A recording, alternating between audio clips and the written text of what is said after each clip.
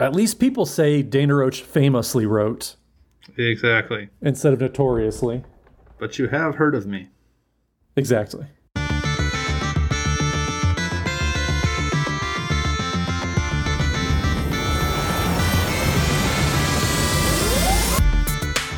Hello and welcome to the EDHRECast, brought to you by the best deck building site on the web for the Commander format, EDHREC.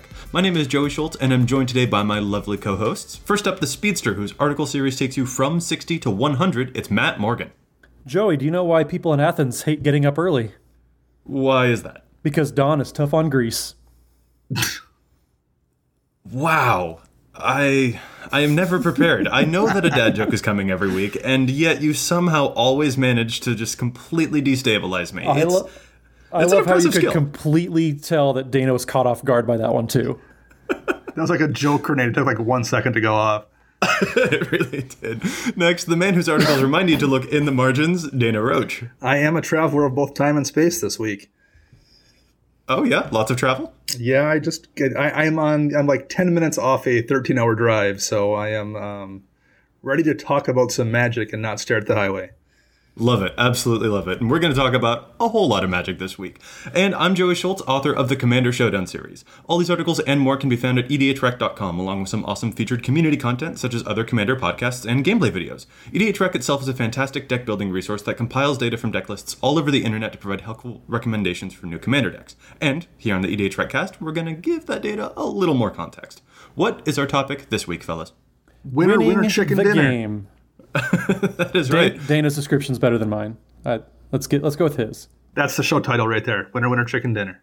Oh my goodness, I really hope not. But yes, we do want to talk about win conditions. That's a pretty difficult thing to spot on EDHREC. You can see a bunch of really cool things about popularity of cards and average number of creatures in a deck or whatever, but it's difficult when looking at a page for any commander to see how exactly they're going to win. And sometimes it's a little counterintuitive, and sometimes we just also need to be reminded about how we should be viewing the win conditions in our deck as well. You guys ready?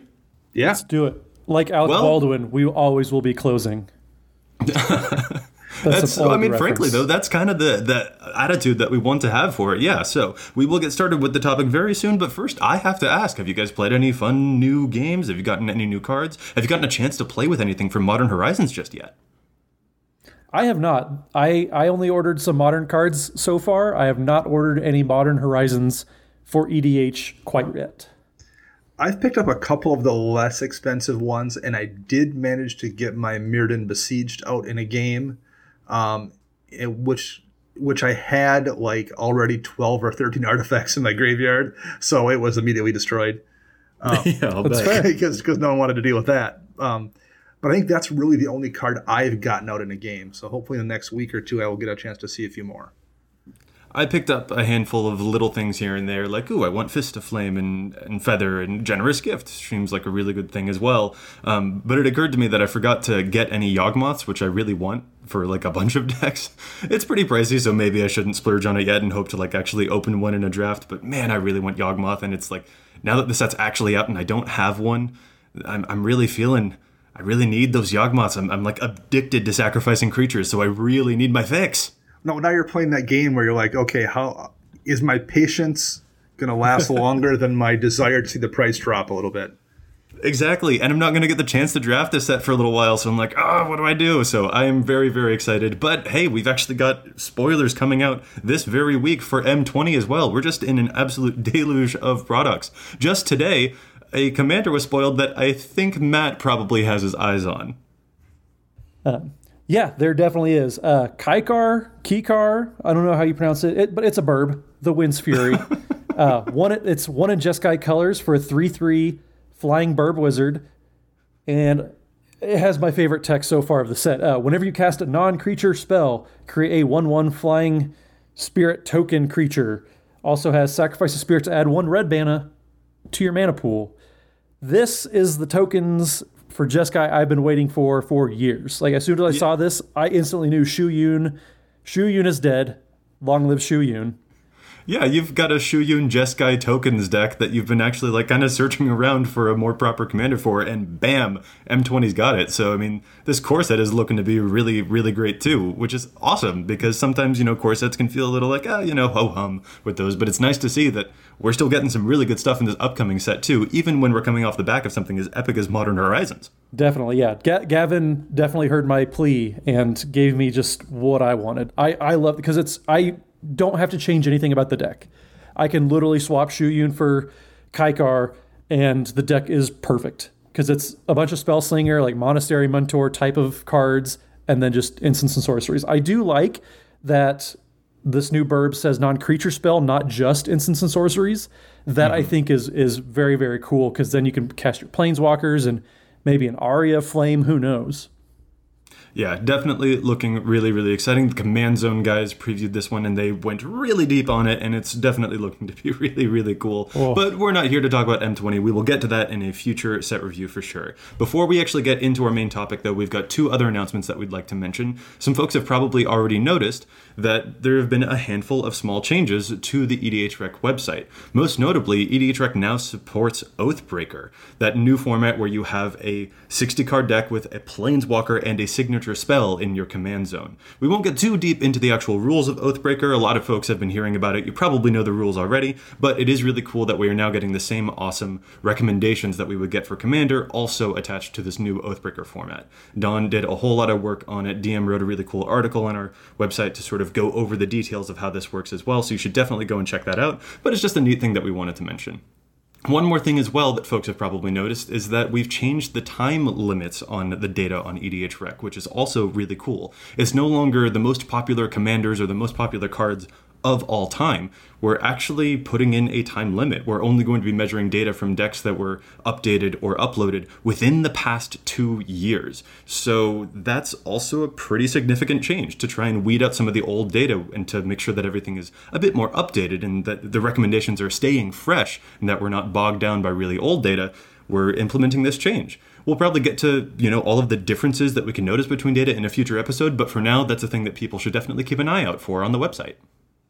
Yeah, it's one way that we wanted to make sure all the data was kept current, like Joey said. There are decks that hadn't been updated in years that were, there were so many of them bogging everything down. It was just one of those things that Don had talked about, poisoning the data when he came on our podcast. And so this is one way that we're combating that. Yeah, I mean, especially when you're looking at decks from the early days of EDH, back before EDHREC was a resource or back before you could find things on Reddit easily. I think you probably had some pretty wonkily built decks that were kind of polluting the data cloud with how they were constructed back before people really knew what they were doing. And I think phasing those out is probably good for the overall data of the site for sure. One quick observation, Joey, that I know you're going to like. You remember that legendary creature that I picked to be the most popular from Dominaria? Yes, I do remember the one that we bet on and that I then owed you a foil Muldrotha for. Yes, I painfully remember this. So Muldrotha, not just very popular amongst Dominaria, but since we made that purge of all the decks that hadn't been updated in over 2 years, Muldrotha is number 4 in the past 2 years. That is pretty impressive. That is wild. I don't like that you're just sort of rubbing your victory in my face like you do every week, but okay. We will definitely have to look at the differences between our old data and our more updated data, in a future episode, because for now we've got another thing that we got to do. We've got to talk about win conditions, because this is a thing that I've seen come up over and over on different, social media sites where people are sort of struggling to find a way for their deck to win. Have you guys ever noticed that? Someone asks for help on a deck and someone will comment, how is your deck going to win? Or even the people, when posting a deck, they'll ask, hey, I'm struggling to find a way to prevent myself from just spinning my wheels. The deck does a lot of cool things, but it has a difficulty closing out the game. Is that something that you guys have noticed? Because it's something I've come across, unfortunately, a lot. I mean, I've definitely seen it, because it's an easy thing to miss. It's easy to build your deck without maybe having that in mind. And it's also the kind of thing that sometimes even if you have a plan, you don't really realize what your win conditions are until you've actually played the game. Like, you actually kind of find it in the edit, so to speak, after you've played 20 games, what the deck does to win might not be what you thought it was going to do to win once a deck, when you first conceived of your list. Yeah, that's an excellent point. I like the metaphor that you drew there too, that like just like they say a movie is found, or the final version of a movie is found in editing or something and not just from the script. That's also definitely true of actually playing the decks here in EDH.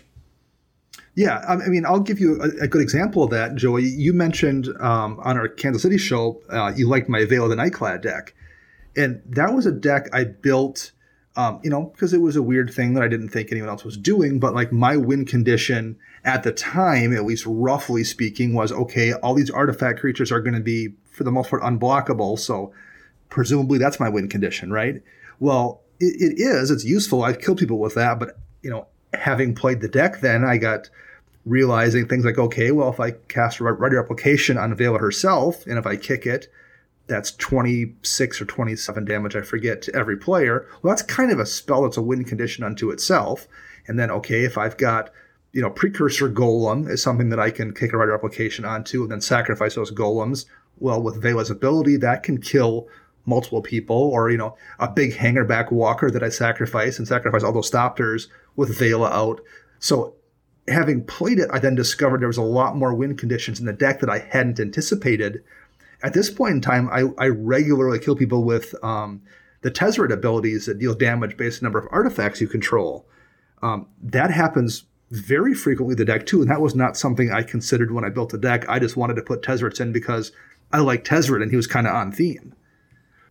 Yeah, that also resonates with my experience. We'll have to get to a bunch of these different things, but for now, I also do want to just sort of linger on, I guess the importance of the win condition, because I don't know, I've said in the past that I sort of view a commander as the thesis to your deck, like as though you were writing an essay. The commander is the thing upon which the rest of the deck hinges, and it is, or at least that's the way that I tend to build. There are some folks who build with secret commanders in the 99 where that would sort of be a little bit different. But at the same time, your deck is built around a specific legendary creature. But I also think that it's important to, sort of amend that statement that I made to also say that your win conditions should also kind of be like theses as well. Your deck should be building to a specific point. You don't want to just be spinning your wheels.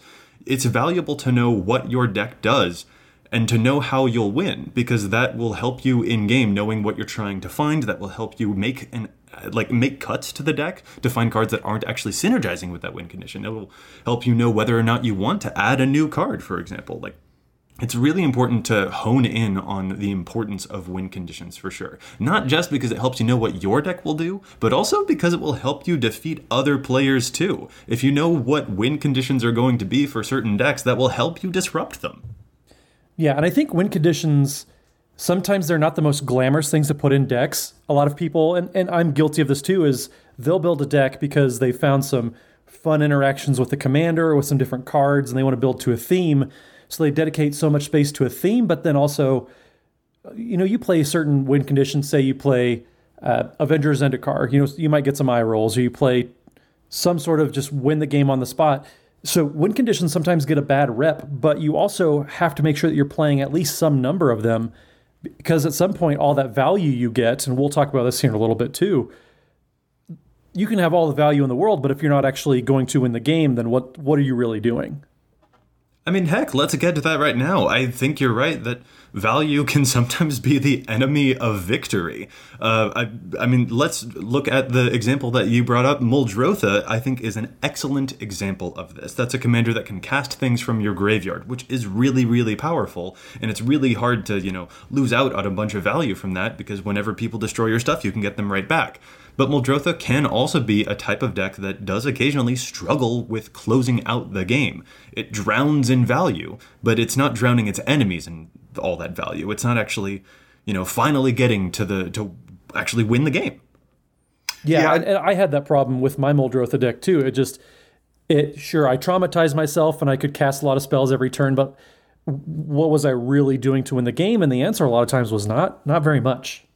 Yeah, I had the same problem with a pre-Boonweaver Carador deck I had, which is, a similar playstyle where I could generate all the value in the world, but actually closing a game out became a whole different thing.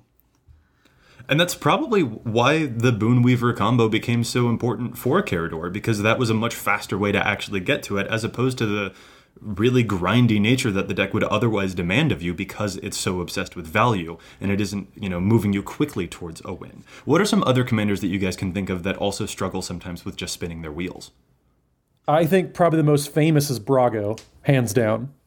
Yeah. Yeah, Mr. Blink King, yeah.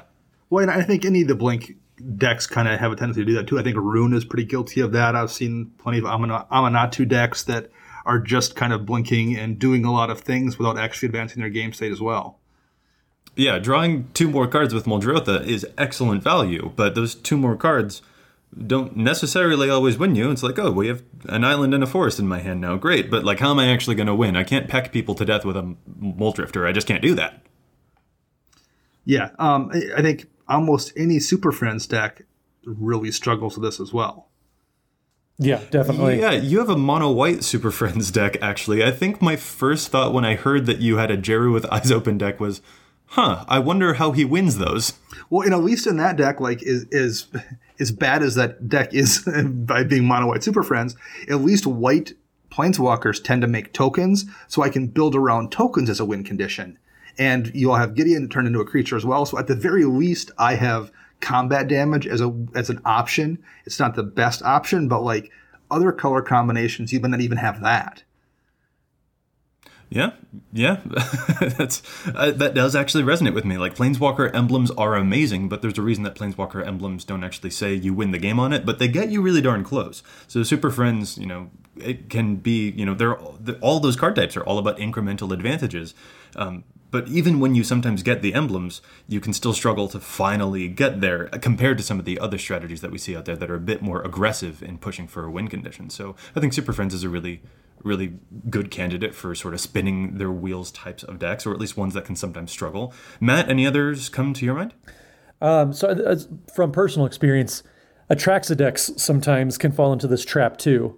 They talk about getting all the proliferate triggers and you get all the counters, or Super Friends again.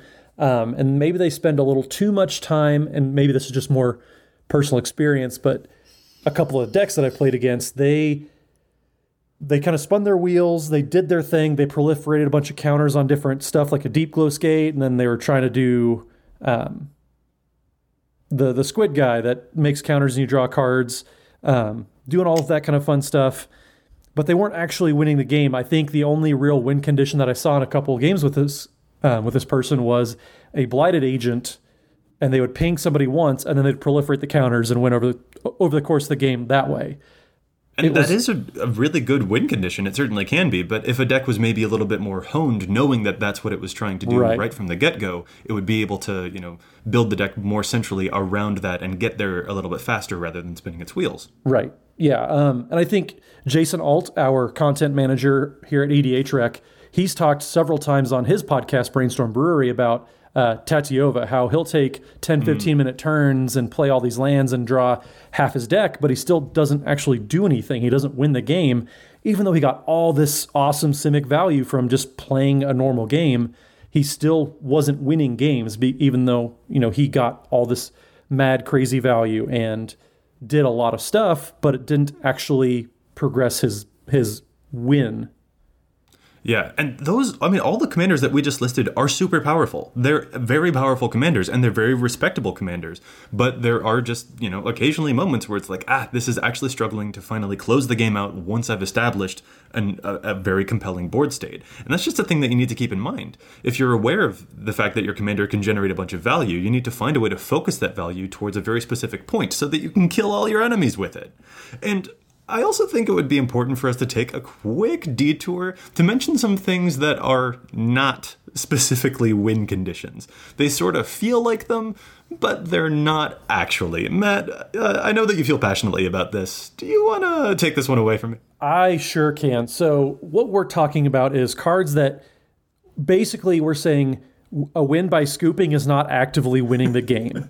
Right. If you annoy your opponent into quitting, if that's your game plan, that really isn't a win condition. Yeah, that's not cool. All right, so what are some examples? So some examples of this, one that we almost ran into, I guess, in Kansas City was Karn and Micah Symphlatus. Everybody's talking all the time now about putting those two cards together and essentially locking your opponents out. Right, because everything most, turns to artifacts. Karn Yep. prevents them from using abilities, means that they can't even tap their lands for mana. Yeah, super big lockout. Yeah, super big. You can't do anything. You can't even. The worst part about it is, we would talk about Force of Vigor. You can exile a green card, but because of Mycosynth's Lattice, everything's colorless. So you can't even discard a green card to use Force of Vigor. That's really mean. It's really mean and it's really annoying, but it doesn't actually win you the game. It just makes sure other people don't do anything. Same with just stasis type of decks in general. Making sure people don't untap, making sure people basically don't play the game. When Benny came on the podcast, I really attached myself to his idea of, am I making sure that everybody else is having fun? And I think a lot of people will agree, stasis locks aren't really the most fun thing to be playing against. Well, and I'll add one addendum to this. If they're not having fun, at least make sure the game ends quickly. Like if you're going to throw a stasis lock on or a Karn Lattice lock on or something, if that's your way to win and you have a plan beyond just locking the game out, I think for the most part that's fine. I don't mind if you are going to Narset Notion Thief and you have a way to turn that into a victory in the next 3 or 4 minutes. But if your plan is Narset Notion Thief into Windfall or something, and that's where your plan ends, no one's going to have a hand, and you're just going to hope that you can then chip them out with, whatever random creature you've decided to cast. That's not a win condition. Right. I think that's a big reason that Leovold got such a bad reputation, because people would play him just to stall the game, not to actually win the game. Yeah, that's the really big thing there. Some folks have, harsh opinions about things like stacks or stasis or whatever. Some folks don't. But the point is definitely to make sure that you actually are able to end the game once you establish that control. Because frankly, the longer that you let people, continue playing, the higher the potential is that they could actually find an answer, even to get out of the lock. So you don't want to keep people in, a Karn Mycosynth Lattice lock for, 20 turns, because there is actually the possibility that they might find a way out of it. You need to make sure that you're actually winning the game after you've established control. Matt, we've got another thing in our show notes here that I know you feel particularly passionately about in the not a win condition category. It definitely is not a win condition. It is a play pattern and I use that very loosely, but chaos cards in general. If it's going to take more than a minute or two to resolve a spell, for me, that's not winning the game. That will get me to scoop pretty quickly. So when I see sometimes people taking 5-10 minutes to resolve a warp world, that's just you will win because I say I quit, and I will start shuffling my cards for sure, but it will be to start a new game. But if you're playing with strangers and you're going to start doing weird warp world things, you probably should ask permission first and make sure they know what's going down. Yes. Well, but you should also, to Matt's point, you should have something in mind beyond just the chaos. Yes. You can't annoy your opponents to death. That's not how Magic works. Yeah, Here's another one. Oh, go right ahead, Matt. I would say I would liken chaos to scotch. It's an acquired taste. It's not for everybody. Don't push it on people and expect them to like it. Well, I think that's why you get things like why Teferi Chainveil with Stasis, it's a powerful combination, but the reason it's powerful is because you win with it. You use that Stasis with Teferi that you're untapping, and you're just there's a combo there where you can just end the game versus I'm just playing Stasis in my whatever deck to slow things up. Here's another one that I feel pretty strongly about. The idea of infinite turns or infinite mana. Those are not inherently win conditions unto themselves. It isn't about finding infinity, it's about wielding infinity. If you have infinite mana, great, but you need to learn to put it somewhere, or else it's not actually going to do anything for you, even though it's really cool that you got there. If you've got infinite turns, cool, but what if your opponent is unattackable? What if you can't deal damage to them? How are you actually going to win? Is there something that you can find with all of your infinite turns? Because there had better be. Otherwise, you're just going infinite without going anywhere. And that is also sort of a conundrum that you can run into. So those things aren't necessarily win conditions unto themselves. You have to find a place to go after you've established your lock or you've gone infinite or things like that for sure. Definitely. Yeah. So, I in my Miri deck, for example, I have an infinite mana loop, but I also have 5 ways that I can put that mana to use and win the game. There you go. Yeah, it turns into another case of you're spinning your wheels. Okay, so you made infinite mana. Now what? And you just have to answer that now what part. Right, so let's get to that part of our show as well. We talked about some things that aren't win conditions, but now sort of going color by color, let's talk about some pretty popular win conditions within each of those colors. I mean, and Also, before we actually get into this, I guess I should also make a disclaimer. There are win conditions that apply to every color. Just because we're mentioning combat in one color doesn't mean it doesn't apply to all of the others. Any creature can end the game. Like, a combo can exist in any sort of colors. We're just going to be mentioning some, colors here and popular win conditions for decks that include those colors. Decks that include these colors are simply likely to be pulled towards these types of directions when it comes to closing out a game. So, with that caveat out of the way, how about we move on to our first one? We're going to start with white. Dana, you've got a mono white deck, so how about you take it away? I do indeed. So white, a couple of the common ones we frequently see is Voltron, whether it's with auras or equipment. White lends itself to that strategy pretty well because it has multiple ways to tutor up both equipment and enchantments, and it has commanders that actually interact with those things in a way that gives you an advantage. So that's one way in white that you have to win a game if your commander is built to do that kind of thing. But even if it's not, you can still turn white commanders that aren't kind of designed in that direction into a Voltron commander because you have access to Enlightened Tutor and you have access to Open the Armory and things that will let you go get those pieces of equipment. And those things are native to white. So that's one of the strengths of white is it has pieces built in, even if your commander isn't doing it, to allow you to turn your commander into a Voltron commander.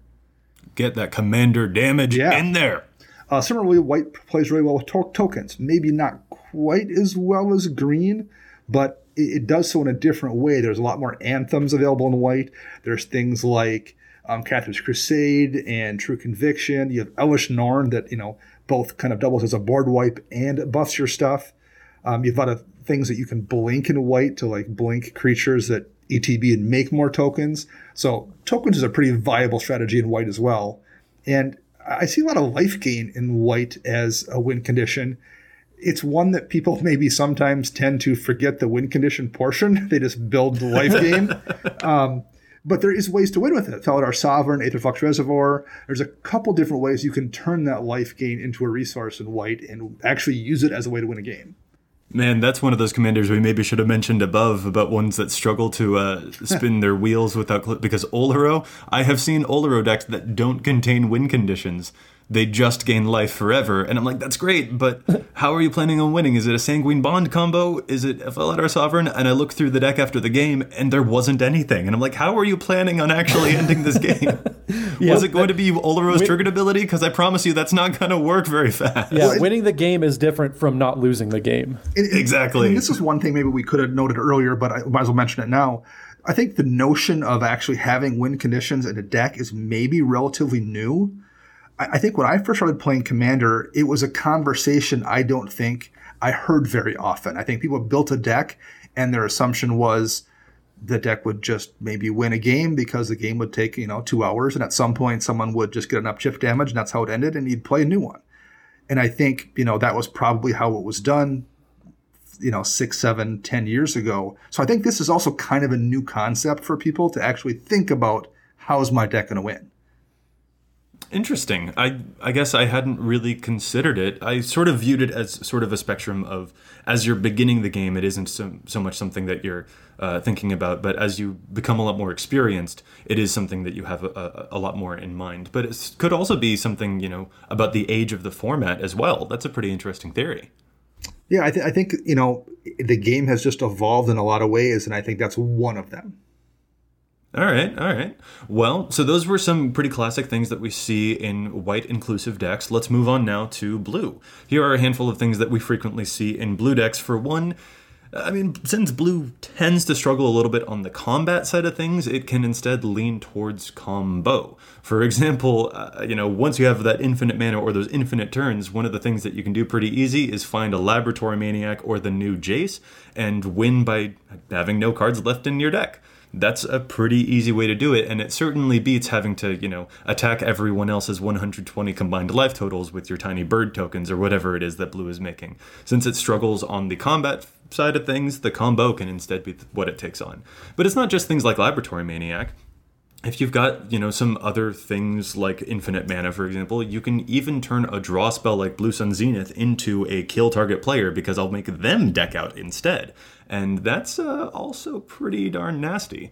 There are just so many ways to take advantage of infinite combos as well. I mean, heck, Deadeye Navigator is such a powerful card for exactly that reason. When it is combined with things like Palancron or whatever to untap your lands and then blink it again and then you get infinite mana, there's a lot of different ways that blue is actually able to take advantage of that, even with just Deadeye Navigator bouncing and blinking a couple of other things too. So I think combo's a really strong contender for blue. Yeah, for sure. Like when I think of blue win conditions, that tends to be the first thing that pops into my mind. The very first thing. Yeah. Now, that is surprising to me to hear, actually. Yeah, what I think of when it comes to blue is I assume, if I see a blue deck, I assume that there's some kind of a combo win con. Interesting. I was just sort of thinking of one of the things that should be on my radar, but it's interesting to hear that you have it placed as a bigger priority. One of the things, another one that we've got here on our list that I definitely associate with blue is the Storm or Spellslinger type of angle, which can in some cases also be the combo or infinite shenanigans.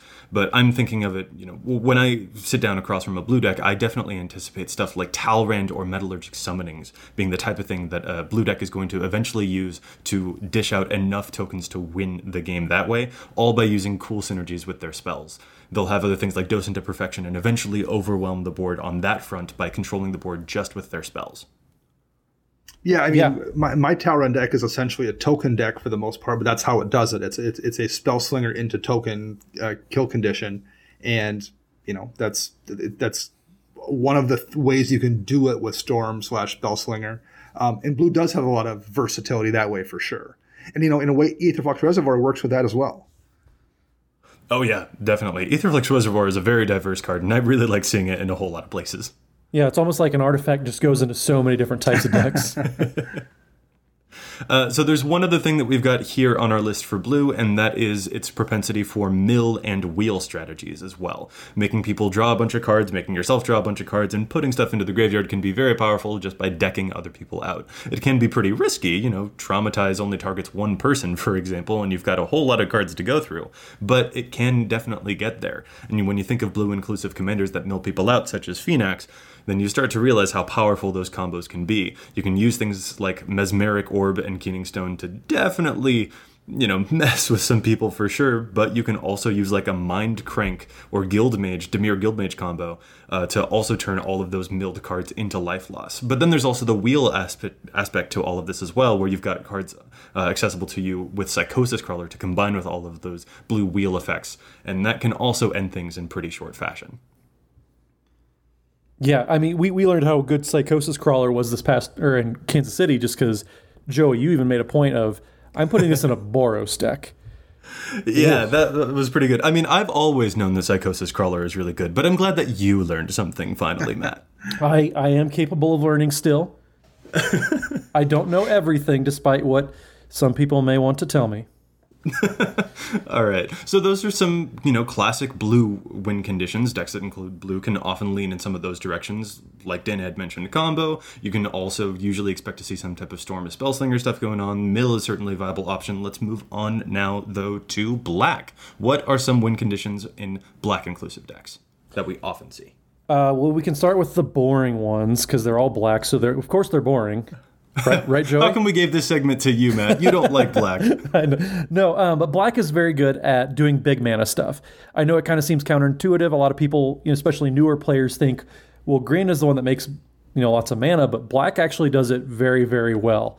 You can do things like Urborg and Cabal Coffers to generate tons of mana and then do a big Exsanguinate, make everybody lose a bunch of life, or one of my favorites, Torment to Hailfire.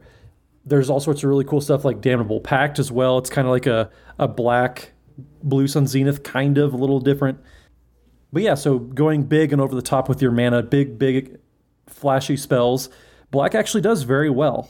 Another one that's very common, Joey has a lot of experience with this, is Aristocrats style decks. Yeah. Using cards like Blood Artist, Death Triggers, so when something dies, you gain a life, everybody else loses a life.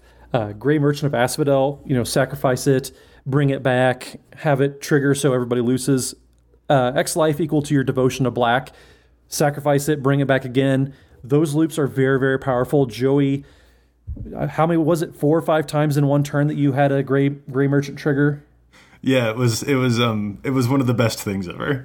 I don't know about best. It was pretty impressive, but I don't think it was the best. But then, and kind of along those lines of Gray Merchant is black is very, very good. Probably the best color at Reanimator strategies. Getting cards out of your graveyard, putting them back on the battlefield, cheating those mana costs most of the time. Stuff like Rise of the Dark Realms is probably one of the most big and over the top big mana spells actually too that you can get with black, and that just brings every creature in every graveyard onto the battlefield under your control. It's a big, powerful effect. But then just, entombing a regular, big creature, putting it in your graveyard, and then casting Exhume, that'll get everything back on the graveyard for you as well. Well, just one thing, but any kind of reanimate type of effect, black is the primo color if you want to bring creatures from the graveyard back to life. Yeah, I mean, I'm of course biased because I'm a necromancer at heart, but I mean, these are super, super powerful abilities. Like, and to be clear, these are not the only options available to black. In fact, one of the things that you'd probably be doing with all those reanimated creatures is eventually attacking people with all of them. And black's propensity for killing everyone else's stuff removes their blockers too. Like, that's one of the very powerful abilities of black. And so combat is certainly a component here, but you're often going to see them doing big mana things or death triggery type of things or reanimatory things. That's just a really cool thing that you can find a whole lot in black decks, and they're the best. I absolutely love them. I love winning in all of those strategies. Yeah, I do love efficiently costed creatures, but when you're reanimating something at the cost of maybe 1 or 2 mana and you pay some life, that's very, very efficient, and it may not be my preferred style, but I can respect how efficiently some of those black reanimation spells are. All right, let's move on now to our next color. We're going to be looking at red. Red has quite a lot of interesting options as well. I guess when we were first putting show notes together for this episode, I had kind of assumed that red is a little hamstrung because it's usually going to win through combat, but that's not entirely true, which is, very refreshing to see. So one of the options is definitely a token swarm, that red will have a whole lot of tokens, like, making a bunch of stuff with Krenko, for example. Or Matt, you've got a Valduk deck. Like, that's really, really powerful. And even Valduk himself, that's a cool Voltron, but he's going to be winning through combat. The cool thing, though, is that it's not just the combat aspect of tokens that can be very powerful. Like, when you slap down a Shared Animosity with red, that feels amazing for sure. But when you slap down a Perforos or an Impact Tremors, that also feels really, really good. Red is just good at turning all of those tokens into direct damage in a very efficient way for a multiplayer format, and that's really, really refreshing to see for sure. Another really cool thing that red can do, sort of like black, is that red also has some big mana effects going on there too. It has rituals. I can't remember the name of the one that it's like a 5 mana spell. I want to say Mana Geyser that adds mana to Mana Geyser is a fantastic card. That thing's ridiculous. Yeah. Or Braid of Fire can add a bunch of mana to your mana pool as well. And one of the best damage spells in this format, I think, is Comet Storm. That is a very efficient way to clean some people's clocks. Like, that will just knock them out for sure. So big mana is an option for red as well. Plus, it has all of those damage doublers, like Gratuitous Violence or Dictate of the Twin Gods or whatever. Like, red can turn a little bit of damage into a whole lot of damage. Finally, we also should mention, that there are some Storm and Spellslinger options for red as well. It is also very easy to do some Aetherflux Reservoir type of things, some type of Storm Sentinel Tower, what's it called stuff for a red deck too, because it can blaze through a bunch of spells so quickly. And because it can produce all of that mana with those rituals, it can blast off with one big Mizzix's Mastery for a really, really powerful finishing flourish. So that's another really cool aspect of red's propensity for win conditions as well. Yeah, red is very good at winning through aggro in the combat step, but surprisingly, like when the deeper you dig with red, the more you realize I don't need combat for winning the game in red. You think about it, especially for newer players, they just want to turn creatures sideways with red, but you can do some pretty cool stuff with it outside of the combat step. And actually, speaking of the combat step, red is really good at getting a lot more of those too. Yes. Yeah, extra combat stuff is a pretty big piece of red's color pie, and that's absolutely devastating, particularly if you're combining it with like some kind of double strike effect or a damage doubler, like you mentioned, Gratuitous Violence. Yeah, it's got some very impressive stuff. So There are, I don't know, I don't play too much red. I always kind of give it some side eye. I'm like, oh, I don't want to play that color because it's very two-dimensional. But like as we were digging deep into the ways that red is going to win the game, I was like, my conceptions of red are incredibly wrong here. Maybe I'm biased because all I ever play is necromancy. Maybe I should give red another look. I don't know, maybe I am actually learning things on this podcast as well, Matt. Well, I mean, I hope so. Okay, let's round things out by going to our final color, green. Matt, I know that you're obsessed with the Selesnya stuff, so we'll pass this one back to you. I do love green, and I do love the combat steps, so let's start there. Overrun effects. That is what green probably does the best out of every color. You have stuff like Overwhelming Stampede. You can do Beastmaster Ascension because you're playing green, so you're probably playing a fair amount of creatures. Beastmaster Ascension usually just means pay 3 mana, and everybody that attacks gets +5/+5. But green also does a lot of different things well, too. +1/+1 counters, or just counters in general. Doubling Season is a powerful card if you hadn't heard. I don't know if you guys had, so I want to remind you. But yeah, Doubling Season, it does the +1/+1 counters, gets everything much bigger, much quicker. And that goes well into Super Friends, too. Getting your ultimates from a Planeswalker on the turn you play it is a crazy powerful effect. Most of the time it's worth, if you have to sacrifice your Planeswalker right away to get the ultimate. Because of Doubling Season, it's usually worth it.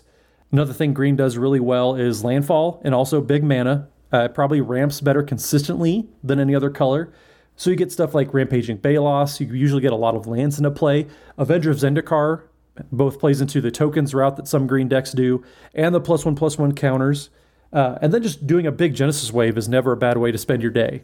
No, it isn't. Yeah, I mean, Genesis Wave for even, 10 or 15, it's not going to get you all the way through your deck, but it's going to get you deep enough and get something big enough. It's always going to be worth it. And finally, Infect. I wouldn't give green enough credit if I didn't talk about Infect a little bit, but Triumph of the Hordes is just a win card. That card by itself in nearly any green deck is a win condition. Yeah, another really great example of the type of overrun effect. Although, I don't know, I see a lot of people being really salty about Triumph of the Hordes. But in my opinion, Triumph of the Hordes is killing people just as often as Overwhelming Stampede. That's just my experience. Probably, yeah. Giving everything +1/+1 in Infect probably is akin to a +3/+3 or +5/+5 from a Beastmaster Ascension. Either way, you're still winning through combat damage. You're getting enough damage through to make it worth it. So yeah, I think Infect gets a little bit of bad press, but it still is efficient nonetheless. All right, so those were some of the very popular win condition style things that we see in green, but we don't just have, all 5 colors. We've also got artifact decks. I mean, this includes, colorless decks, but there are also decks of every color that will use artifacts well, too. And artifacts can sometimes bring their own unique set of win conditions as well. So, Dana, how about we talk about some artifact win conditions? Yeah, there's a good bit of them there, too. I mean, like, I've seen token swarm decks with artifacts. I died to a Brutaclad deck that was very much built around artifact tokens. Mere Battlesphere just kills people plenty of times. Sharding Sphinx is a legit card. So, like, you can definitely do token swarm stuff in artifacts. Or, like I mentioned earlier, just having a bunch of tokens or a bunch of artifacts allows you to kill people with a couple of different Tezzerets. There's a lot of combos in artifacts too, especially, which is why artifact sets tend to cause a lot of problems in Standard. Any kind of infinite mana or mana sink, things like Brea or Sharoom loops. Sword of the Meek and Thopter Foundry is a pretty well-known combo. Isochron Scepter and Dramatic Reversal. Although Isochron Scepter and almost anything you can put under Isochron Scepter is really, really good. That's true. Nim Death Mantle has a ton of combos with it. Paradox Engine is obviously an insane card. There's a whole lot of things you can loop with, Ashen's Altar or Kark's Clan Ironworks.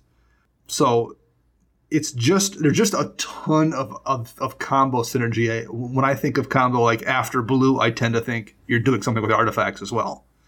See, now that's the distinction for me. When I think of blue decks, I don't inherently think of combo. When I think of artifact decks, though, that's when I think of combo. And blue is very good at artifacts, so yes, frequently that would kind of be a distinction without a difference. But it is a distinction that I've made in my head anyway, so that's probably the disconnect that I was having when we were talking about blue earlier. For artifacts, though, I definitely am suspecting that a combo might be up that person's sleeve when I see them across the table. Well, and there's also a good bit of like just alt win conditions you can find that are tied in with the artifacts, whether it's Revel in Riches that cares about clue tokens, although it's in black, but it still requires the artifacts to do a thing. The new Mirrodin Besieged card, Hellkite Tyrant, Mechanized Production. There's a Dark Steel Reactor that's an artifact that is an alt win condition as well. So there's a lot of those that are, even if they're not colorless spells, are tied in with artifacts as a way to win a game. Yeah, definitely. There's a whole lot of stuff here. And just going over each of these colors and, referencing really quickly some of the common win conditions that we see for decks that include those colors, I think really what we're trying to hammer home is the importance of having a diversity of win conditions as well. And this is a really big thing for me personally in deck building. Just as an example, if you're playing a green deck, you can probably expect to be winning through some variation of combat damage. But it's important to be able to look beyond just the combat damage, whether you're Voltroning someone out or you're going to have one big, huge, overwhelming Stampede Swarm. If someone has a constant mists and you only win with combat, you could be ruined. If someone got an infinite life combo and all that you have is one big army, yeah, it can deal 150 damage, but that won't kill them. You do need to maybe have a diversity of win conditions as well, so that you can have a failsafe in the event that you run into those types of situations. So knowing what the colors are capable of and the different ways that they can win is very, very important, so that you don't end up against your worst nightmare in an EDH game. Yeah, and I would say, I mentioned before how this was maybe kind of a new thought process as well. I would say it's probably not a coincidence that my the two decks that I've built most recently are probably the two that have the largest diversity of win conditions.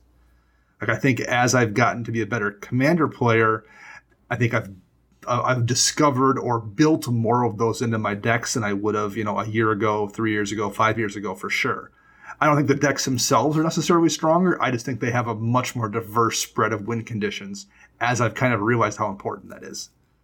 So you'd mentioned an example earlier, Vela the Nightclad, who can make your artifacts basically unblockable, but can also do a bunch of tokeny stuff to make everyone lose a bunch of life. What are some other examples from your own decks that have diverse win conditions? Well, the other newer deck I've been playing a lot is my Crash the Bloodbraided deck, which is a +1 counters deck, but primarily it's a fling deck. So it's built around, creatures that get +1 counters, and I try to stack as many of those as quickly as possible. And then I can just fling that 30/30 creature at somebody. Number one, that gets me around worrying about what can happen in the combat damage step. A constant miss doesn't do you any good, or a recurable Spore Frog doesn't do you any good when I'm flinging a 30/30 at you. So that gives me a lot of redundancy there. But because of the way Kresh himself is built, where he gets counters when another creature dies, well, then it basically kind of gives me a reusable fling. So I can fling a creature to kill somebody, then Kresh gets twice as large, who I fling at somebody else. And there's multiple redundant flings in that deck. There's multiple redundant ways to put a ton of counters on creatures. There's things like Chandra's Ignition that just let me turn one of those giant creatures into a way to kill somebody. And, I'm running Berserk in the deck to spend 1 mana to make a creature twice as large before I fling it. But as a backup plan, I can then just swing with that creature that's a 15/15 that I've turned into a 30/30 and given it trample. So everything kind of synergizes together. There's just a 12 to 15 different cards that give me ways to win, and they all kind of back one another up. Yeah, very, very good. And it's great to have a diversity of those win conditions, so you're not stuck in any one position, right, for sure. Just looking at my own decks, I've also got some similar stuff. I mean, your Kresh deck also involves +1 counters. I've got a +1 counter deck in the form of Rayhan and Ishai. A really popular win condition in that deck for me is going to be Ishai. She naturally gains counters when other people cast spells, and she's one of my commanders, so I can easily commander damage people out with my flying bird person, because that's going to be just very naturally something that the deck can do without putting in too much effort. But I can also... Oh, sorry. No, so that's a good point, though. We're not saying that combat damage can't be your win condition, because it absolutely can. You should just know how to make that combat damage significant enough that it can win a game. Like if you're just relying on that 2/2 bear to swing through 20 times, that's not a win condition. Whereas if you're looking at your commander who has evasion, like Ishai does, and has a way to make it huge, well, then that's a whole different deal. Exactly. And another thing that the deck will frequently do, I mean, it's not just Ishai that can get big. The deck is +1 counters. I can make another creature big. But something that I can do is like attack people with a couple of creatures. And then once they've assigned blocks and let one creature through, I can sacrifice a bunch of the other stuff to put all the counters onto the unblocked creature and bam, hit them out of nowhere. But it goes even further than that. Like the deck is, naturally getting a bunch of very large creatures. So a thing that I added to it for the times that I'm not able to attack people is the card Essence Harvest, which drains life from target player equal to the power of the biggest creature I control. Well, if I've got a 40-40 but I can't attack my opponents, I can still kill them. And now there's the new Simic Ascendancy. That's another amazing win condition for me as well, because it will win me the game when I put counters on things. Like, those are just a really good spread of win conditions within that one deck that is capable of doing a lot of stuff, but it prevents me from being stuck in any position and from just spinning wheels and, being up against an immovable object. I still have ways around it. Matt, what about any examples from your particular decks? Diverse win conditions from those. So, I mean, in my Valdek deck, I have Perforos, obviously. It's just a very powerful card that synergizes well with Valdek making all the tokens that it does. But even my Selesnya decks, even in my Miri deck, yes, Miri's all about attacking the combat step, making it hard to navigate that. But I also have, like I said, I have some infinite mana combos. So Walking Ballista is a very, very powerful card in there because you make a infinite Walking Ballista, you can just nug the table and kill them, even if they have infinite life, which is a nice way to get around some of those stipulations that we talked about. If somebody has infinite life, well, I can combat that because I can make infinite damage. I would say probably what else in my Muldrotha deck, actually, I just put in Simic Ascendancy, actually, not too long ago. I still haven't gotten to see it yet because that's just the way that it goes when I put in new cards. But it's a very powerful card that just says you win the game. So that's something that I'm very excited to see in a Muldrotha deck that, normally, like we've talked about, can struggle to close games. And then obviously in my Shu-Yun deck, soon to be Kaikar, I mean, that's just all about the combat step. I can't make everything optimal, obviously. So, but there's a bunch of different ways that Shu-Yun can get around some of those things. We talk about Voltron decks, they're mainly damage based, but commander damage is one way to get around not being able to get past infinite life. Yeah, for sure. And there's something that you said in there that I think is really important. Like, I'm really big on diversifying my win conditions. That's a really important point for me.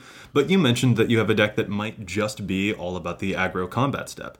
And I want to make it clear, that's fine. Yeah. That's okay. Yeah. If you know that that's how your deck is going to win, you can focus things really, really hardcore to make everything a lot more synergistic. Because that is actually another...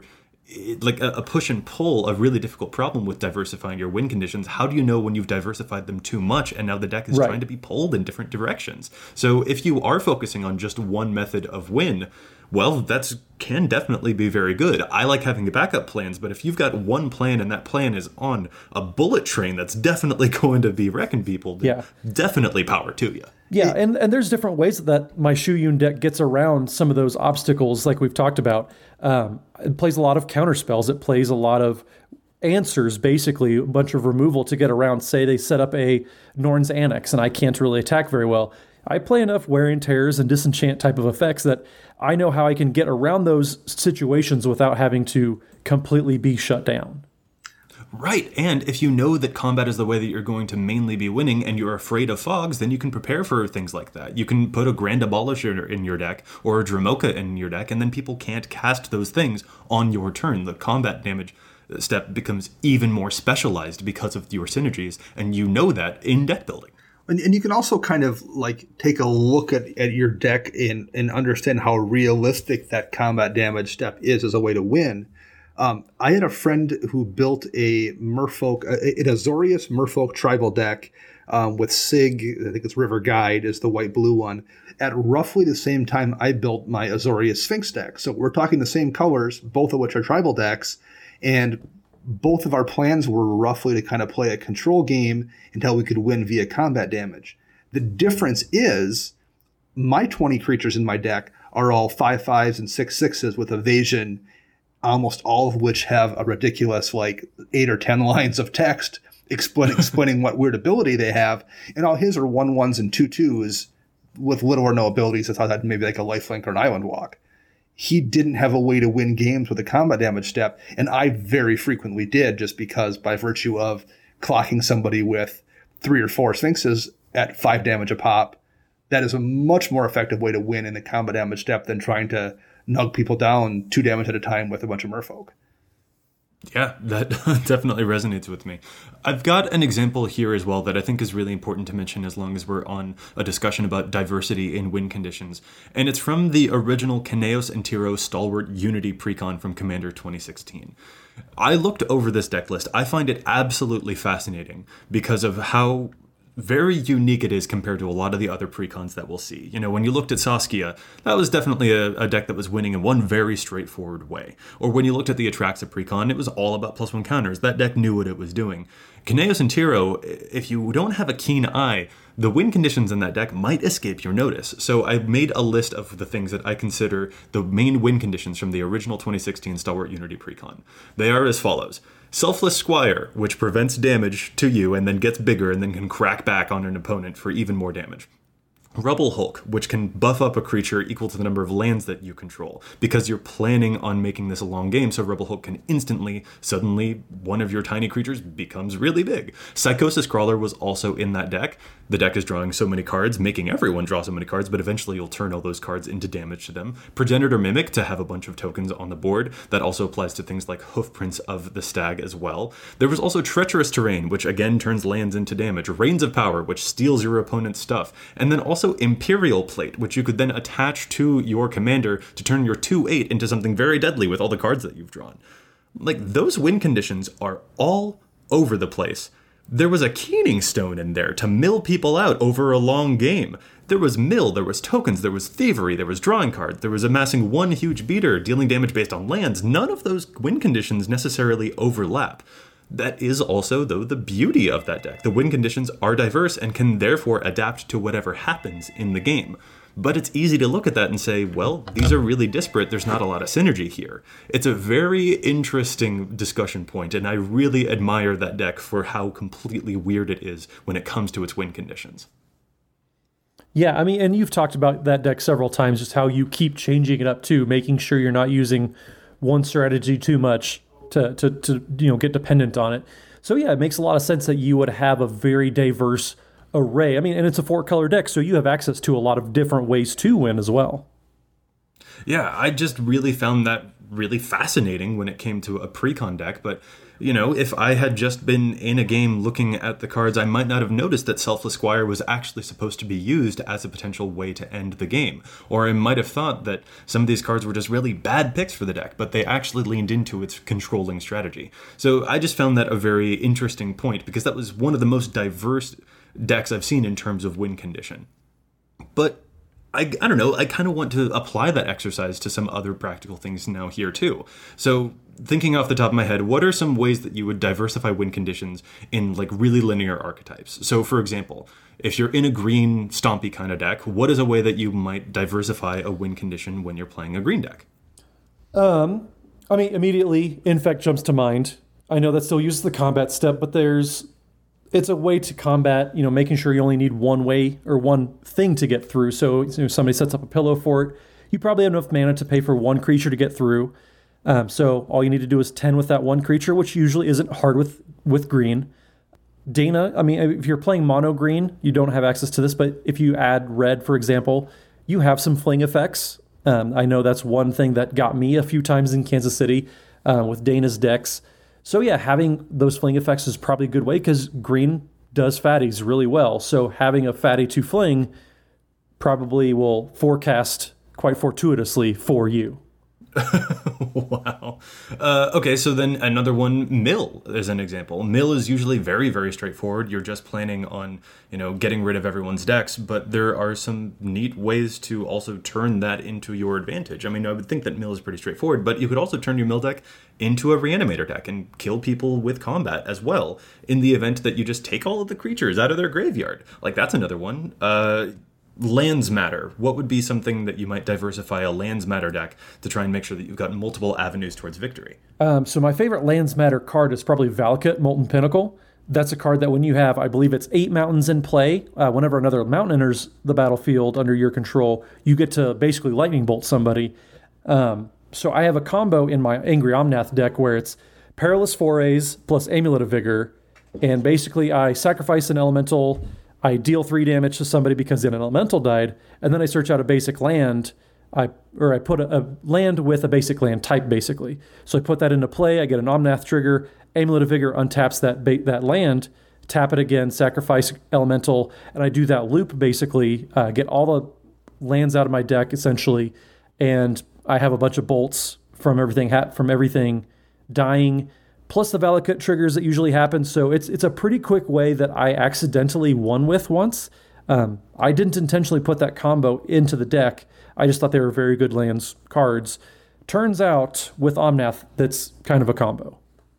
Kind of like what Dana was saying earlier, you find win conditions upon playing the deck. Yep. And I'll speak my lands matter deck, which is a Mina and Den deck that was basically a landfall deck to start with, and then Valakut, like Matt mentioned, being a really good card.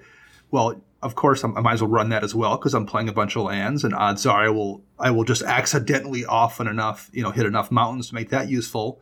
But you know what? Scapeshift is also a really good card in that deck, since it gets me a bunch of landfall triggers. If I have, a Baloth's out or something, that's nice too. And hey, what do you know? That also plays really nice with Valakut. And I'm probably running Splendid Reclamation anyway in the deck, just because it's a good way to get those landfall triggers out of lands that are in my graveyard, because I'm running a bunch of fetches. Well, that also ties in really nice with Valakut and Scapeshift. So all of a sudden you found like a bunch of these win conditions that also then are good on their own, and they tie in with one another in different ways that give you multiple avenues to win with off those cards, whether it's the mountains coming into play that dome somebody, or those same mountains turning that new Multani into a 28/28 that you then cash Honor's Ignition on. Or the Splendid Wreck triggers that make that Baloth's huge, make a ton of tokens for a swing next turn. There's just a lot of synergy with those win conditions, and it all ties in a nice little package. Yeah, I really like those landfall examples especially. There's just a whole lot of synergy going on there. And that is a really good lesson to take away from those things as well, because I had mentioned that the Stalwart Unity example was very, very disparate. None of those win conditions necessarily work together, but in a deck like those landfall stuff, they all do feed into each other. So just because you have diverse win conditions doesn't mean that they need to distract from one another. While we're on the subject of win conditions, we would be remiss if we didn't talk about alternate win conditions as well. Do you guys have any favorite alternate win condition cards? Those enchantments or those artifacts or those creatures that say you win the game if a certain condition is met? Are there any of those that jump out to you as personal favorites? I will hang my hat forever on winning the game just once with Mael's Aria. That's the one that you win if you get a 20 power creature? Yes. So it starts off small, like if you gain some life at the beginning, and then later you put counters on something, and then once you have, I believe it's if you have a creature with power 20 or greater, you win the game. That's pretty gross. Oh yeah. That's really gross. And that was back in the early days when I didn't really know what I was doing. So winning with that just accidentally was a lot of fun for me. Well, it's important too. I mean, we're in a format where our opponents have 120 combined life, which is why the combat stuff can kind of be a little bit fraught sometimes. So there's almost like a cadence to the game where you want to have one big final finish. Just because you have a 20/20, I mean, in a normal game, a one-on-one game that is, that would win you the game on its own probably. But here in EDH, I mean, that's 6 attacks if you're going to be knocking people down from their original life totals. So having those other things is definitely really important. You actually have to build to a specific point, and Mael's Aria can definitely be it. One that we saw in Kansas City that was really, really troublesome was Approach of the Second Sun. That's a really powerful win condition, although it does make you a target really quick. A personal favorite for me, though, is probably Helix Pinnacle. I've never actually played it, but I really want to because I have a Crewfix deck that can make a whole lot of mana, and Helix Pinnacle, if you put 100 mana into it, can win you the game on the spot, and I think that's really, really, really cool. I'm a fan of Revel in Riches. I think it's a really elegant design. I think one thing nice about it compared to a lot of the alt-win conditions is it does something useful, even if you're not using it to get the alt-win. Like just making a treasure token when something dies is pretty great all unto itself in a whole lot of different ways. and having the option to use it as an alt win condition is really nice too. So I'm a fan of that card because I think it's just useful in a ton of ways in addition to giving you a way to win a game. That is a really good thing to remark upon, actually. Yeah, to make sure that there are still synergies happening with the rest of your deck and that the card isn't dead. I think that's a really good observation. All right. Ooh, maybe I'll have to switch mine to Rebel Marches now because that actually sounds really, really fun. And it's a black card, and you know that Joey likes black and death triggers and stuff. So maybe you've convinced me, Dana. See, you are learning. Matt was right. They'd say we can teach the young pup all the tricks, but we can't teach these old dogs like Dana and I. Wow. So there's one more segment that I really want to touch on here, and it isn't just alternate win conditions, it's actually secret win conditions. Cards that, have a general use, but can also, if you're paying attention, win you the game. And these are pretty important. It's always good to evaluate your deck for win conditions, to find them in places you might not have expected. And I don't know, these sort of come in the form of modal cards or generally useful cards. I guess I'll just stop waffling and get to the main point for me, that I realized that the card Living Death in my graveyard decks was actually a win condition card and not just what I had always anticipated it to be, a Wrath of God effect. Living Death switches all creatures in play with all creatures in graveyards, and I would frequently use that as just a way to wipe the board when I thought I was under pressure and get back some good value creatures. But if I play my cards right, Living Death is a way for me to win the game because I've loaded up like 20 or something creatures in my graveyard and then slammed them into play with a bunch of Enter the Battlefield effects and, for example, Grey Merchant the rest of the table out of the game. Like, that's a spell that isn't just one thing, it's actually also a win condition given the correct circumstances. Are there any other cards like that, sort of, quote, secret win conditions that jump out to you guys as well? The cards that you should reevaluate in another light that can also sometimes accidentally, oops, you win the game. Finale Devastation was an all-star in Kansas City. That card just came out of nowhere, and just even if you just X for 10 and just get the bare minimum, it's so crazy powerful. It impressed me all weekend long.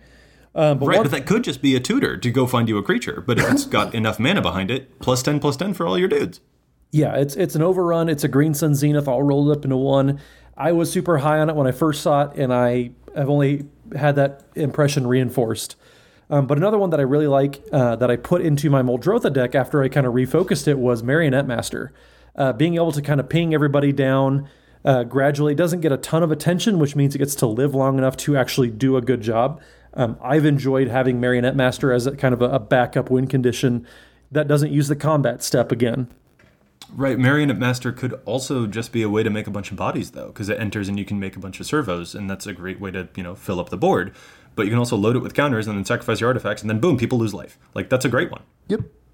One I'm a fan of, it's an older card that's on the reserve list, unfortunately, but Hatred. I have killed a ton of people over the years with Hatred, and not just necessarily of my own creature. You're trading your life, but oftentimes if a commander's swinging through, or even if we're at the point in the game where everyone's life total is fairly low, you just kill somebody. And there's a lot of decks where that life loss is not a big deal, particularly if your commander has some kind of life gain. So you mentioned Aloro before, Joey. Aloro's a perfect deck to be running Hatred, and it's not in nearly enough of those decks, although the price point and the fact that it's an old card does make a difference there. So that's a favorite of mine for sure. But yeah, that's another great example of a way to wield what that deck is naturally doing. I'm reminded also of when Cameron from Lad Maniacs was on our show. He talked about using the card Reality Shift as a win condition. And as a reminder, that's the one that exiles a creature and then manifests the top card of someone's deck, of that creature's controller's deck. And I'm like, what? That's just a removal spell. But it turns out what they sometimes will do in CEDH is get an infinite mana combo and then use something like Tasigur to recur that spell repeatedly from the graveyard, and then exile someone's creature, and then they are forced to manifest the top card of their deck, and then they'll get back the Reality Shift and and exile the manifested creature and manifest another one. And so by repeatedly casting the Reality Shift, they are slowly one by one decking out the person by removing the creatures that the Reality Shift is itself making. Like, I had never anticipated that a removal spell could also be a win condition provided the right circumstances. Like, that's absolutely bonkers to look at that card through a different lens, but it is something that, a hyper focus on win conditions can definitely reveal to you. Yeah, it turns out, looping a removal spell and just kind of keeping the board clear is pretty good. I've got another example, and it's one that I think actually you had mentioned earlier when you were talking about mono black doing big mana stuff, and that's the Damnable Pact. I mean, that could just be a regular draw spell, but if you were to load 40 mana into it, you could drain someone else for 40. Otherwise, if you just load like 5 mana into it, you can target yourself, lose 5 life, and draw 5 cards. But that's a really cool one. Or earlier, I had mentioned Blue Sun Zenith. That's a great draw spell for blue. But you could also load like 90 mana into it if you have it, and then force someone to deck out. Like, those are really great secret win conditions as well. Yeah, the classic Sign in Blood kill is always elusive. But I mean, when I was running Big Mana Drana as a deck years back, it was right after Damnable Pact came out, and I would bet I cast it as a kill spell just as often, if not more often, than I did as a draw spell. I mean, I don't doubt it. Black can make a whole lot of mana, but it's nice to have that versatility. Yeah. And if I wasn't looking at things, angling towards how is my deck actually going to win the game, I might not have ever evaluated that card the way that it probably should be evaluated. Like, that's actually very deadly. Mm-hmm. Yeah, for sure. So that brings me to our final segment, where we challenge the statistics. We take a look at some of the data on EDHREC, and we say that maybe, the cards are seeing too much play, or maybe the cards are seeing too little play. And the card that I've got for Challenge the Stats this week is what I deem a secret win condition. This is in my Lord Windgrace deck, and that is the card Kessig Wolfrun. People probably know this one. Just adds colorless mana to your mana pool, or you can pay red and a green and X and tap the land to give target creature +X+0 and trample until end of turn. Lord Windgrace is really good at landfall stuff, and that deck is full of them. I've got the ability to make tokens with Omnath and Rampaging Baloths, or I can get a bunch of Ob Nixilis triggers to make people lose life. But I can also make a bunch of mana in that deck, which means that a single activation of Kessig Wolfrun could nug someone for like 30 damage. That's just a land, but it's also a win condition. And in fact, it was so good as a win condition in my Lord Windgrace deck that I also put it into my Kineos and Tiro group hug deck, because that could be another way to secretly win the game, even with just a regular part of my mana base. Kessig Wolfrun only shows up in 12% of Lord Windgrace decks. That is criminal. It needs to say so much more play. You have so much mana in that deck, and it can turn any creature into a super deadly threat. So if you're looking for good win conditions in Lord Windgrace, I highly recommend that you find room for the Kessig Wolfrun. Yeah, and it probably slots in really well to Dana's Fling deck, because you power up one creature, then you can fling it for all the more damage. Same with this card that he just talked about, Hatred, too. They're both in that deck. I am not surprised. All right, Dana, what is your challenge to stats for this week? My challenge to stats is basically on 3 cards, and it's their use in 3 separate decks, basically, and that would be Soul's Majesty, Hunter's Prowess, and Hunter's Insight. All 3, well, in the case of Soul's Majesty, you draw cards equal to the power of target creature. Hunter's Insight and Hunter's Prowess both draw you cards based on the damage that creature deals.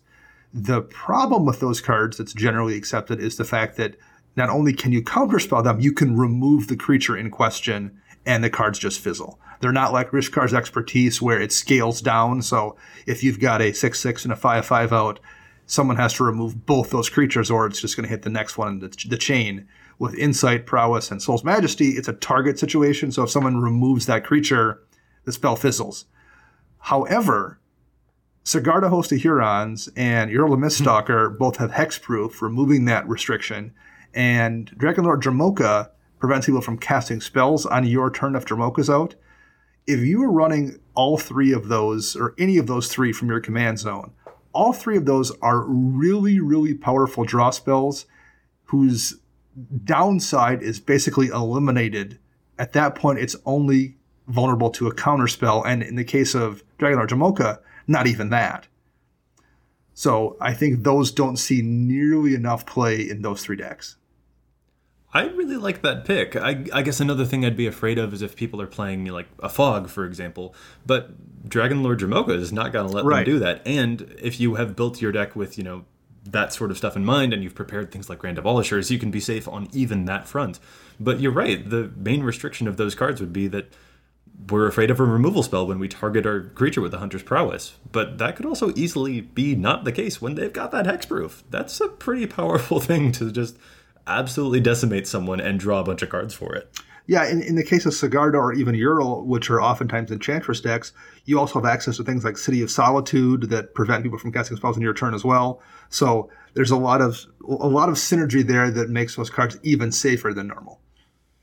Yeah. Ooh, really gross. I really hope I don't get hit with a creature with Hunter's Prowess anytime soon and that you draw a bunch of cards from my misery. I hope I do.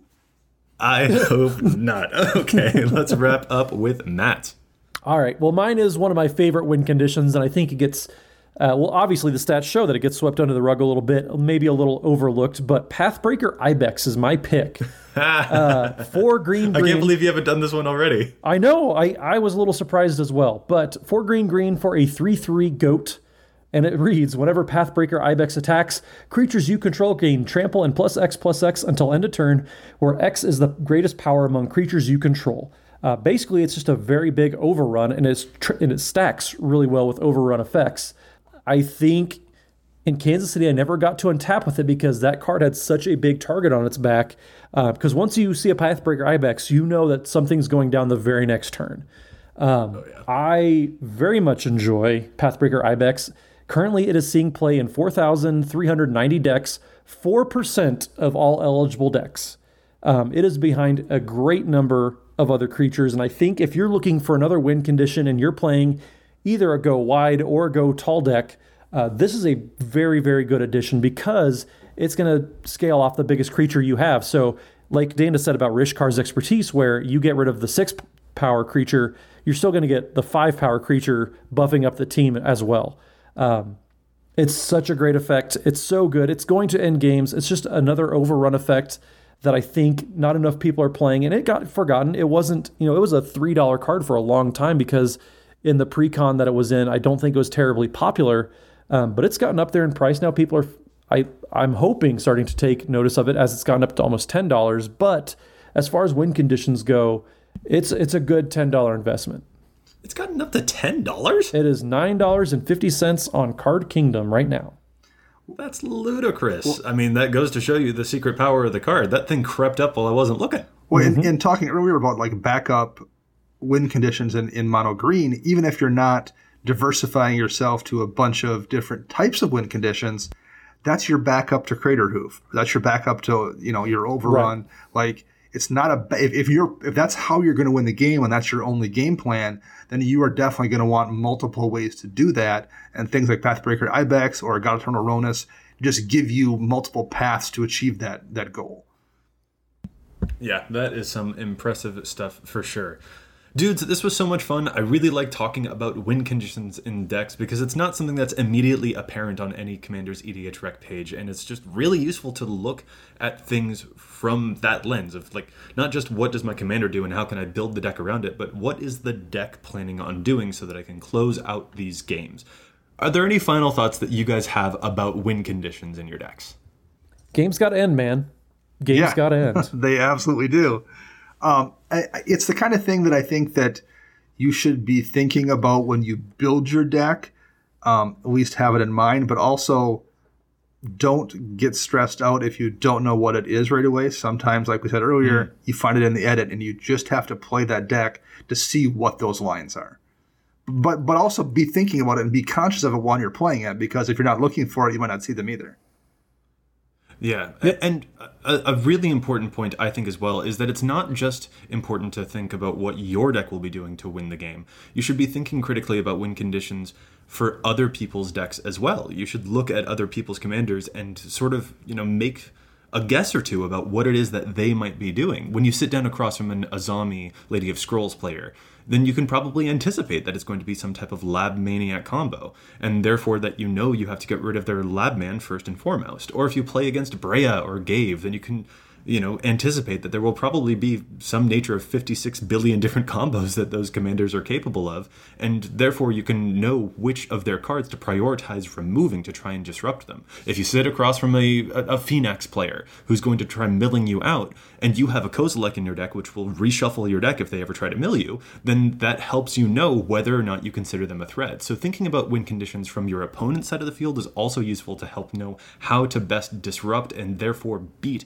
your opponent. opponents. Identifying their key aspects of their win conditions is a great way to avoid misplays and to figure out exactly how you are going to win, even just through looking at their decks and what's important to them. And that's also a really important lesson here as well. Yeah, I think just the big takeaway from this whole episode is don't be afraid of win conditions.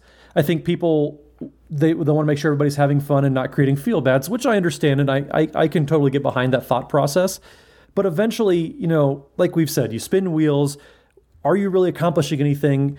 If a game ends, say somebody drops a Pathbreaker Ibex or Marionette masters somebody out, you get to play again. And that's always something fun because then you can win a different way and somebody else can have a chance to win in a different way. So don't be afraid of win conditions and playing them. I'm sure if somebody's getting, a little upset that you win the same way over and over again, have a conversation, and that just, fosters your play group. But don't be afraid to actually win games. Yeah, know what your deck does. That's very, very important. And knowing what your opponent's deck, what their decks do as well, is also very important. It's such a valuable conversation to have. And Dana, maybe you're right that this is more of a recent conversation that people are having, but it is very, very important to make sure that you know what your deck is doing, because that is how you're going to definitely eke out the most victories. And hey, winning is really, really fun. Do you guys know what my favorite win condition is? We don't. Is this a dad joke? I hope it's... My favorite win condition is playing games against Matt Morgan. On that note, we're going to call this episode to a close. I'd like to thank my co-host so much for joining me, and if any of our listeners would like to get in touch with us, where can they find you all? Matt? You can find me on Twitter at Joseph M. Schultz as a fart brain at twitter.com. But no, my Twitter is Mathimus55, MATHIMUS55. And Dana. My Twitter is at Dana Roach, and you can hear me twice a week on my other show, CMDR Central. And I'm Joey Schultz. You can find me at Joseph M. Schultz on Twitter. Special thanks to our editor for the show, Ken Peddle, also known as Kenish Norn. You can follow him on Twitter at Loader. That's LOAD3R. You can follow EDHREC and the cast on Facebook and Twitter, and you can contact us at EDHRECast@gmail.com. Plus, you can find us on iTunes, and if you do, please consider leaving us a review to help other folks find the podcast as well. This cast is posted every week on EDHREC's Community Content Spotlight section, where we feature as many other content creators as we can, from Command Zone to Commander's Brew to Commander Versus, not to mention new articles published every day by our own fantastic team of writers. We'll be back at you next week with more data and insights, but until then, remember, EDHREC your deck before you wreck your deck.